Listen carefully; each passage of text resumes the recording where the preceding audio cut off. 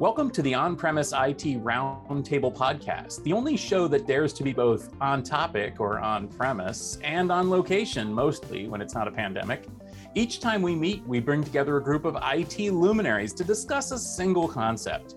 In this episode, we're discussing architectural choices and, frankly, the fundamental architectural choice, which is when do you decide that it's time to just throw everything out and start from scratch versus paying attention to how things have been done in the past?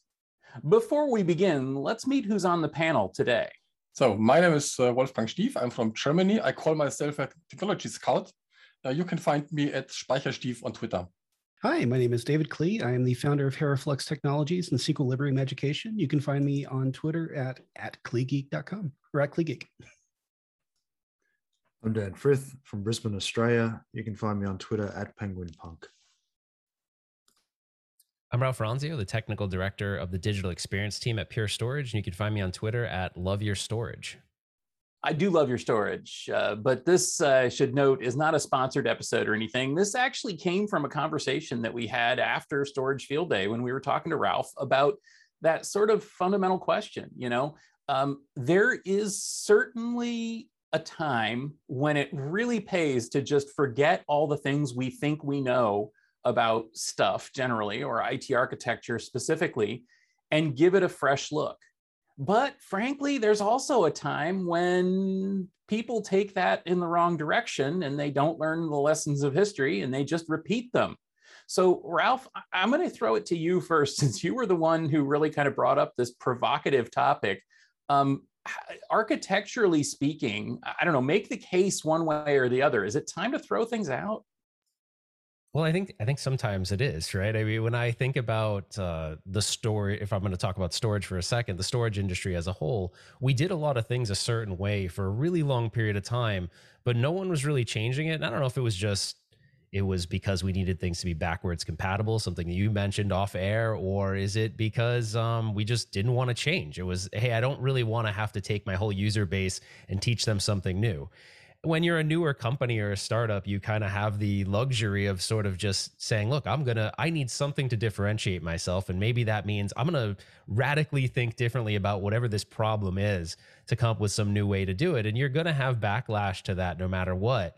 But it sometimes you get lucky and you can get enough people rallied behind this idea. And if it actually works, that's even better. So sometimes I think you can do it and change the world with it. And I think sometimes, you have to gain the hearts and minds, and that's not an easy thing to do sometimes.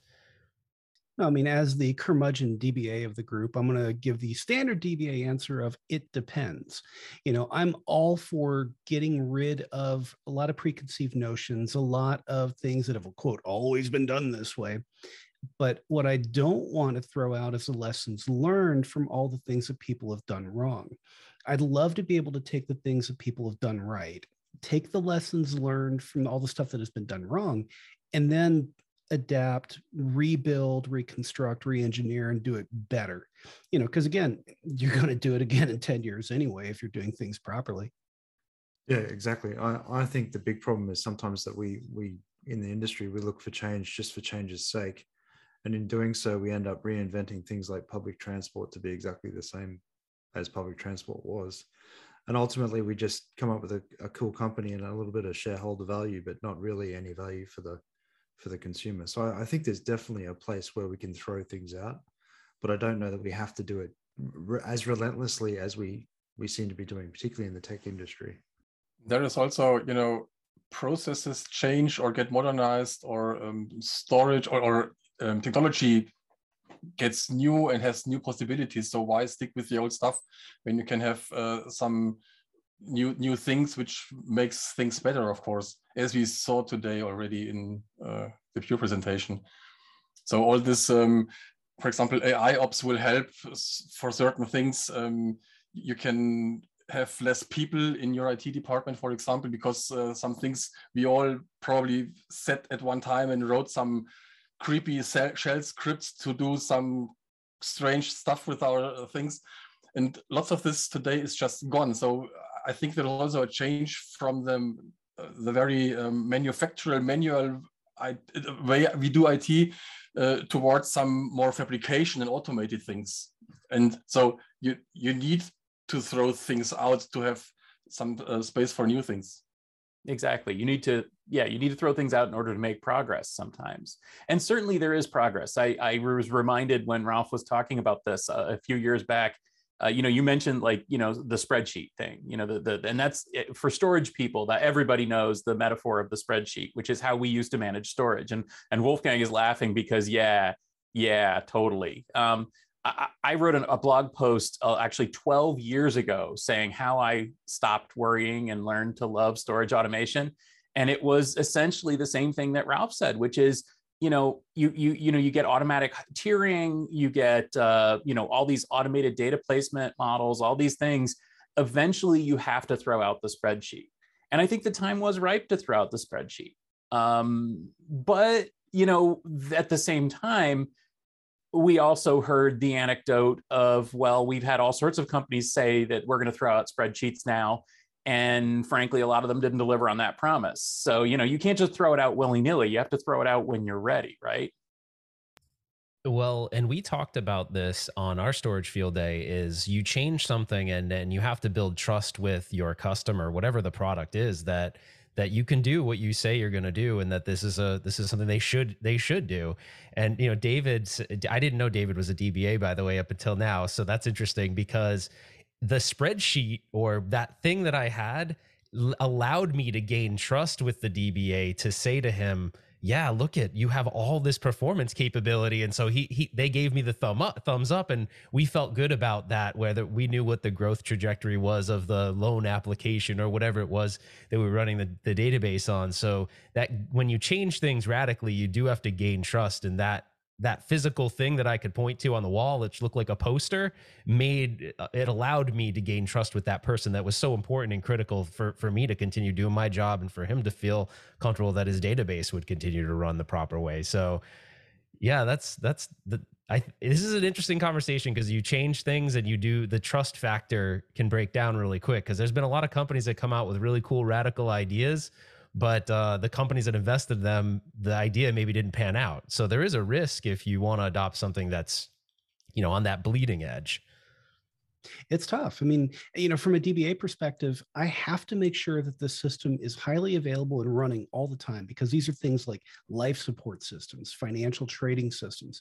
So positive change is great, but I can't regress. I make a joke with a lot of people that it's not just like changing a tire on a moving car while you're on the Autobahn. It's kind of like changing cars while you're on the Autobahn. It's tough. It's a really tough balancing act to make sure that you have positive momentum, positive change, but that you don't break anything in the process. So when I started in IT, this was in the late 90s, and it was just the time when storage and networks SANs came into the IT departments. And I had in the beginning lots of discussions with database people, because with SAN, they didn't know on which disk their table spaces is rotating. And this was very hard for them to understand. Just rely on this SAN, because it's, I will give you the performance you need. Just rely on it. And it was quite a long process over several years until they accepted, okay, I know I can rely on this system, I can rely on the storage, on the people behind it, and I get the performance I need to. And everybody who's seen Tenet knows that you absolutely can change cars on the Autobahn at speed. I mean, they did it a few times in that movie, so we're good. No, seriously, it's got to be a big challenge, and yet you mentioned some of the things that are kind of holding us back, and yet, like, we live in this DevOps time when it seems like there absolutely is a desire in IT, on the other side of IT, the applications and developer side, to just be done with infrastructure entirely. And this strange willing suspension of disbelief when confronted with a generic architecture that can do everything for everyone in any way. And the answer, instead of being, no, I'm not going to trust that, I need to know what desk my database is on, the answer nowadays seems to be, yep, okay, I'll just use the thing and make my thing run on the thing. Is this right? Well, I mean, my younger brother, he's an entrepreneur. He starts lots of these smaller companies. He finally has one that's been really successful, and he was talking to me about, hey, when I start my business, I need infrastructure, I need servers, I need networking, I need all this stuff. And when I started talking to him about the cost involved in that, he had that exact. He goes, that's crazy. Like, I can't afford any of this stuff. And so at the time, I was like, well, I guess you could just go to the cloud. And he's like, oh yeah, why would I not do that? But it was interesting because he started asking me questions about the physical things, like the networking switch and what capability it had, or the server, what capability it had. And he goes, I still have to worry about that when it's in the cloud, right? I was like, well, yeah, but you can just kind of expand it. So if you need more, you just kind of move the slider and there's more there. And he goes, oh, okay. But for him, he was a young startup, doesn't have a lot of money. He needs to invest in infrastructure. So for him, and he's also a lot younger than me. So the cloud is just natural to him. It's just, oh yeah. He doesn't even think about what is in a data center somewhere backing the cloud. He just knows that he pushes the slider and more stuff will be there magically. So I think that's almost the best example of how you actually bring the value of the outcome to the customer, right? So the cloud makes sense to people because they can just move that slider around. But to the average guy who's managing that spreadsheet full of LUNs, that all he or she knows about is that spreadsheet of LUNs, and that's all they do on a day-to-day basis. And it's, in my career, people have said, oh, you can do something more valuable with the business. You can do blah, or you can do this. And so you've actually realized what it is you can do beyond manage that spreadsheet full of LUNs. I think that's a bit of a harder conversation to have around, out with the old and in with the new, because it is change, and change is really hard when you don't know what that change means for you, what the impact will be. And then, so the thing, again, that precipitated this discussion was the presentations at Storage Field Day. And it seems like there's kind of two fundamental belief systems that are running in different directions. There's the it's always better to keep your eye ahead group, and then there's the it's always better to keep your eye behind group. I don't know if that's, maybe I'm probably pigeonholing somebody, but that's what we do. I heard somebody once describe it as outside in versus inside out cloud. In other words, do you take the outside architecture of cloud and like the hyperscalers and how things are doing and try to bring that into the data center? Or do you take what's going on inside the data center and bring that out to the cloud? And when somebody said that to me, it really resonated with me, because I started thinking, that really explains a lot of the architectural decisions that are being made.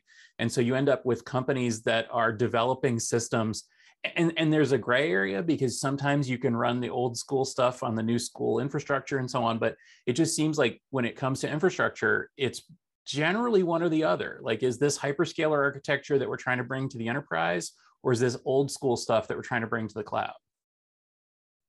Why can't you do both? I mean, my philosophy is study history and study the current so you can project the future. Why can't you do both and use the best of everything? Take the lessons learned, take the things that have worked historically, get rid of the stuff that doesn't work, take the current developments of today, and then look at tomorrow. But then again, I'm not speaking as a DBA when I say that. Yeah, I kind of feel like when I entered IT that, not that mainframes aren't gone, they still exist. But like, to me, what I thought of a mainframe, I was like, wow, this is a really big thing with a lot of resources that you can share. And then later on down the road, when the concept of this idea of a server could just be a bunch of small servers virtualized on a physical asset, I was like, I didn't know much about the mainframe world because that's not how I grew up in IT. But I was like, this just seems like maybe a more enhanced open way of doing what we were doing before. So it's kind of interesting to see the technology evolve into a certain way, but we're always, I think that's a good example of the don't throw it all away, because there were some really interesting things that the mainframe did that now we can do in the open systems world. So we were taking all those best pieces and leveraging them. Well, yeah, mainframes are just big shared machines. Virtualization is just mainframes with commodity equipment. take a look at the cloud, add that plus really good automation on top of it. So one of the things that David mentioned, I think that really is the key to cracking this nut of time to throw out all the old ideas and bring in some new ideas, is learning the lessons of the past. And I think that again and again, when I hear about cloud architecture, especially, it seems like, you know, the focus is on only a couple of the dimensions. There's the sort of the ease of use dimension, there's the cost dimension, and sometimes somebody will bring in performance. But my fear is that people aren't considering, you know, high availability and redundancy and reliability and all those kind of things that we've been trying to build into enterprise systems for years. I don't hear those things talked about a lot. And frankly, I don't hear a lot of people going to talk to that mainframe guy and saying, hey, what lessons did you learn in the last 50 years that we should be applying to these modern applications? Yeah, it feels an awful lot like sometimes when I look at some of these architectures that I get tossed around, they've never had to, you know, recover a rather large system from nothing or from a terrible disaster. And they've sort of said, oh, I've got a copy here and I've got a copy there, so I should be right. And I think what we see, particularly in modern data protection systems, is that approach that this is sort of MVP. This is just enough is good enough and we'll be okay. But it's only going to be when you've really had a bad day with the system or data or some kind of application that you're going to truly understand that some of those old graybeards, you know, talking about resilience, they're actually, there's a fair bit to be learned from that approach. At least my experience, a lot of young people who just have some standpoint like, I know everything about the world and nobody can tell me anything, so I will just go ahead and do stuff. So they don't listen to the old people. And although we could explain a lot of things and could tell them a lot of things, so be careful here, be careful there, but they just go away and do their thing. Actually, I was going to say something very similar to what Wolfgang said. Is that and I'm not. I don't want to have my pure storage hat on for this but I have spent my whole career in storage. But it was interesting, you know, you'd always try to sell disaster recovery solutions, but and the customers that had a disaster were like, oh, of course I would do that. That would be crazy if I didn't do that. If I need redundancy, that's my core app. If that was down, there'd be millions of dollars lost every minute or whatever, every hour.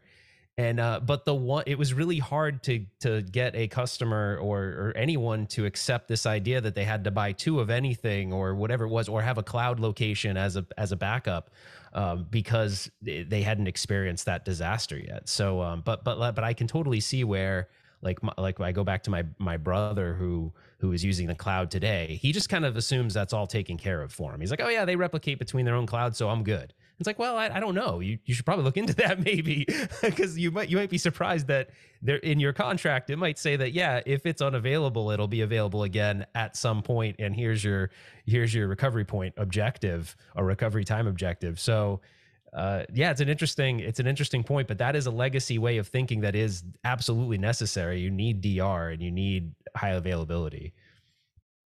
Yeah, and then you look at, again, some of the presentations we saw.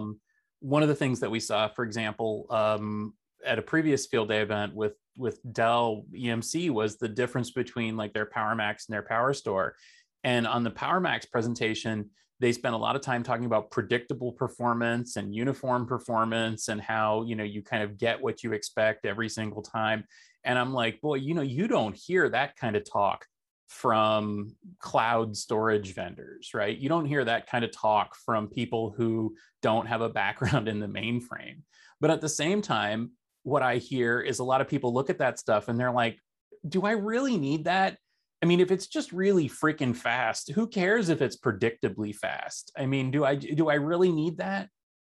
Or people like me look at those kind of marketing statements and I say, shouldn't it do that already? Why is this a concern? Aren't you better than that? Yeah, I mean, that was one of the, and I'll just say again, that was one of the pitches for Intel with Optane too, is that they're saying that it's predictable performance as much as it is high performance. Well, I think there was a period of time where we were trying to use, because something that was fast cost a lot of money. We were trying to use a little bit of the thing that would speed up workloads to whatever it was on a server, so that we could gain the benefit, but we were kind of hedging our bets that they wouldn't need it all at the same time. And so that was kind of scary, I think, at that time. So it's interesting because when the company I work for was founded on flash technology, so it was this idea that, well, it has to be fast, but there's still things in that chain that were legacy that could make it slow if someone was doing too much at one time. So I think it's an interesting conversation of, I think predictable performance is super important, because the opposite is all right, it might be fast. You might get the data when you need it. And I just think in this day and age with data everywhere, even though we all know that not all data is critical, everyone thinks their data is critical, unfortunately. Well, and that brings me back to the last episode of this podcast, David, when we were talking about bottlenecks, right? And we're saying basically nowadays we have plenty of everything, right? Oh, you need all the capacity? Sure. You need an exabyte? No problem. Like, give me your credit card. You can have that. Oh, no. You need super unbelievable low latency and incredible performance. Yeah, no problem. We got that too. And we never had that. You're right, Ralph. I mean, that was like, we were always like trying to like spoon out just a little bit of the good stuff. But now you can have all the good stuff you can pay for. Yeah, I mean, think about all the technologies people used to put, I don't even know if do they still sell like acceleration cards for servers, for databases and things like that? Do those still exist? In theory, yeah, but nobody buys them. Nobody needs them anymore. Yeah, because I remember that was like a huge thing for a while. It was like, oh, you should get this PCI card to put inside your database. Just keep it in that. And it's like, well, but what happens if that thing dies? You're good. Don't worry about it. Yeah, but it's you've got so much of it now. Now it's okay. Do we need all of this? Can we tier this? Can we take, like from today, can we take data older than a year? And if it's not used, can we archive it? Can we get it nearline? It's this pendulum of IT concepts and thought. It's fascinating to watch. Well, I think some of that's because we've changed the operating model as well, and we've gone to the as a service kind of the all you can eat. And now, in the markets I operate in, all my customers are saying, well, I've had all I can eat, and I've actually eaten too much, and I need to go on a diet now. So how do I reduce my spend? So how do I reduce my performance? We start to have these conversations around what is actually good enough for us now, because we went and got the really fast storage and the really fast network, and you know what, we probably don't really need that. So it's time for to tighten the belt a bit. So how do we make that work for us? And that's kind of interesting as well. Yeah, the cost control behind all of this, I think, is driving a lot of this, especially with, cloud, which is buy what you want, not necessarily what you need. And they're happy to sell it to you. But now people are looking at the monthly spend and just freaking out. Now we got to dial this back. I almost feel like you could make a connection between the services being so easy to, like, the other day I was talking to my wife and I was just looking at all the subscriptions we have to all sorts of things, whether it be streaming, TVs. I was like, we probably spend half of our cable bill in services that maybe we could get these on the other. It's nuts. It's actually nuts. But the same thing happens, and it's only because it's super easy and accessible that it happens. It's sort of like, is it the Gremlins? You add water and when do they multiply? It's water, right? It's like putting water on Gremlins. It's after midnight. I can't remember. Whatever. It's been a long time. It's an 80s movie. It's been a while. So let me get back to the core here. Do you guys, are you going to make the case that it's time to just throw out all of our old assumptions? You were giving us the example, Ralph, of basically what if you have somebody who doesn't know about storage, and you ask that person what they would do with storage, and then they come in and they say, well, I wouldn't do it this way. I would do it some other totally different way. Is it time to do that, or should we have a more nuanced approach toward this? I think it's always time to do this when it's the right time to do it. I've got a manufacturing ERP system that's database driven that we work with. No exaggeration. it's as if they bought a Model A in the 1920s, and then the 30s hit. They're like, I want a better windshield. 1940s hit. I'm tired of breaking wooden wheels, so I'm going with steel wheels and air conditioning and a turbo. But the frame of it's still a Model A. This thing is in motion.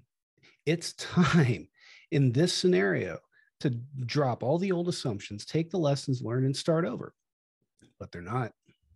But they need to. But I would say, before you throw out old things, do a review about it. So, because maybe you want to keep certain parts out of the old one just because they are shown they are stable or reliant, whatever. So always do a review before. So I'm going to have a surprising answer for this, because I feel like you can do that if you develop and I think you'll see this in a lot of different platforms. If you can develop a platform that you can go from one to the other, and I know that this is going to sound very pure storage-ish, but I don't want it to, because I feel like there are other examples you can use outside of storage. If someone builds something that you can non-disruptively get from the old one to the new one, and no one knows the difference, that's the most powerful position to be in. And I remember when you used to buy a smartphone, it was like no one would ever want to upgrade it, because you're like, oh crap, I gotta copy my contacts over and all this stuff and you're gonna ultimately lose something. But then then iCloud came out, and it was like, or whatever Google uses they probably use Google Drive. They just sync everything, and my phone is literally a new phone, and I have all these new capabilities and a better camera and all these things. So I think can you throw things out, but the underlying, it doesn't look different to me. I'm still getting all these benefits without disrupting my life. I think that's a hard goal to reach, but that's, I think, where technology needs to be. It needs to be in a place where you can constantly evolve it without throwing everything away. That was the key word you just used, disruption. I don't want disruption, but I want advancement. Yeah, you want to be able to take all the functionality you had from the old thing, port that across the new thing almost, and maintain that, and then get all the new bells and whistles. And I guess so that to Wolfgang's point, that's important to do that review of what you actually got with the old thing, because I think sometimes we get so caught up in whatever the new thing is, we forget why we had the old thing in the first place, and then we start to make these inadvertent compromises almost in some of these architectural decisions of whatever we're going for, whether it's a fridge with an ice maker or the internet on it or something, or silly things like that. And I think it's sometimes really important just to stop and think, well, what do I actually need this thing for? What's it doing for me? Yeah, absolutely. And I think that to me, that's where it kind of comes down to. And I don't want to be the old guy yelling at clouds, but I think that we have to ask ourselves a couple questions when we're trying to innovate. The first question, I think, is what are the real lessons that we can learn from the past? What can we truly learn? Not sort of like how things have always been done, but why did things evolve this way? Why did things go this way? Why do we do these things this way? And, what do we need to think about? Another thing I think that we need to look at is, what are we going to use this thing for? What's the purpose? Does this make sense? Are we doing this because it's new, or are we doing this because it's sensible? And then the final thing we need to do is to the point that kicked this whole discussion off from Ralph, I think the final thing we need to do is we need to ask ourselves, can we do this a better way, despite the way that we've always done things? Because quite frankly, too many times we get stuck doing things, architecturally the same way that we've always done it, because that's how we've always done it. And maybe it does take a fresh perspective to come in and say, you know what? It doesn't make any sense to have a dual controller scale up storage array, or it doesn't make any sense to keep trying to make disks go faster, or to, make little tweaks to RAID or whatever it is. We need something totally different. And when that day comes, we have to be ready for it. So thank you guys for joining us on this discussion. This is always a lot of fun. It was wide-ranging and amusing, and I appreciate you all joining us. Before we go, I do want to ask one last thing to each of you, which is where can we connect with you and continue the conversation? So I'm going to start with Ralph. Tell us, is there something you've done recently, or anything that you want to pitch about where we can connect with you? Sure. Yeah, I have a playlist on the Pure Storage YouTube channel called Digital Bytes, and it's actually all about, it's really all about Pure One, but it's also a lot about as a service and all these new features and functions that are coming to just technology in general. So it's not just Pure. I mention all sorts of different things as well. So that's a great place. And then I'm on Twitter at Love Your Storage. And you made me think of a topic that would be really cool for this conversation, but obviously we can't right now, is FPGA technology is a really cool, I think, if you haven't talked about it on the podcast before, that could be a cool way, because that's kind of a way to still have the past, but because you can recreate it in these chips. It's pretty neat. So anyways, I'll geek out if I keep going. So I'll totally. It is neat stuff that we've talked about. Dan, how about you? Where can we connect with you? You can find me probably easiest at my blog, penguinpunk.net/blog. I write about all kinds of data center things, complain about capital E enterprise, occasionally shout at the NBA for their lack of control of their players' uniform code. So that's the best place to find me there. And on Twitter at penguinpunk. And David? Cool. You can find me on Twitter at CleeGeek and my home blog at davidclee.net. And I actually just recently put out a big blog post about how to detect if your database storage engine is actually the primary bottleneck to storage, and how to spread out your big databases to make better use of the infrastructure underneath. And Wolfgang? So I write for datadisrupted.de, data-disrupted.de. Where together with my wife, we are writing about enterprise IT news, mostly in the storage and networking, security, even cloud field. And we target a German-speaking audience. So if you like to read or listen to German videos or podcast, go to datadisrupted.de. And you find me on Twitter at Speicherstief, and even on LinkedIn as well. Yeah, and honestly, the stuff that they write is good enough that Google Translate is your friend. It's worth reading there too. So, as for me, you'll find me on the Gestalt IT Rundown pretty much every Tuesday, and of course the Utilizing AI podcast, which is coming back for a third season in September. And I would love to catch you on the Twitters. Use @sfoskett to find me. So thank you everyone for joining us. Please do subscribe, rate, and review. The magic words for podcasts. It really does help. This podcast is brought to you by GestaltIT.com, your home for IT coverage from across the enterprise. For show notes and more episodes, go to GestaltIT.com/podcast, and we'll see you next time.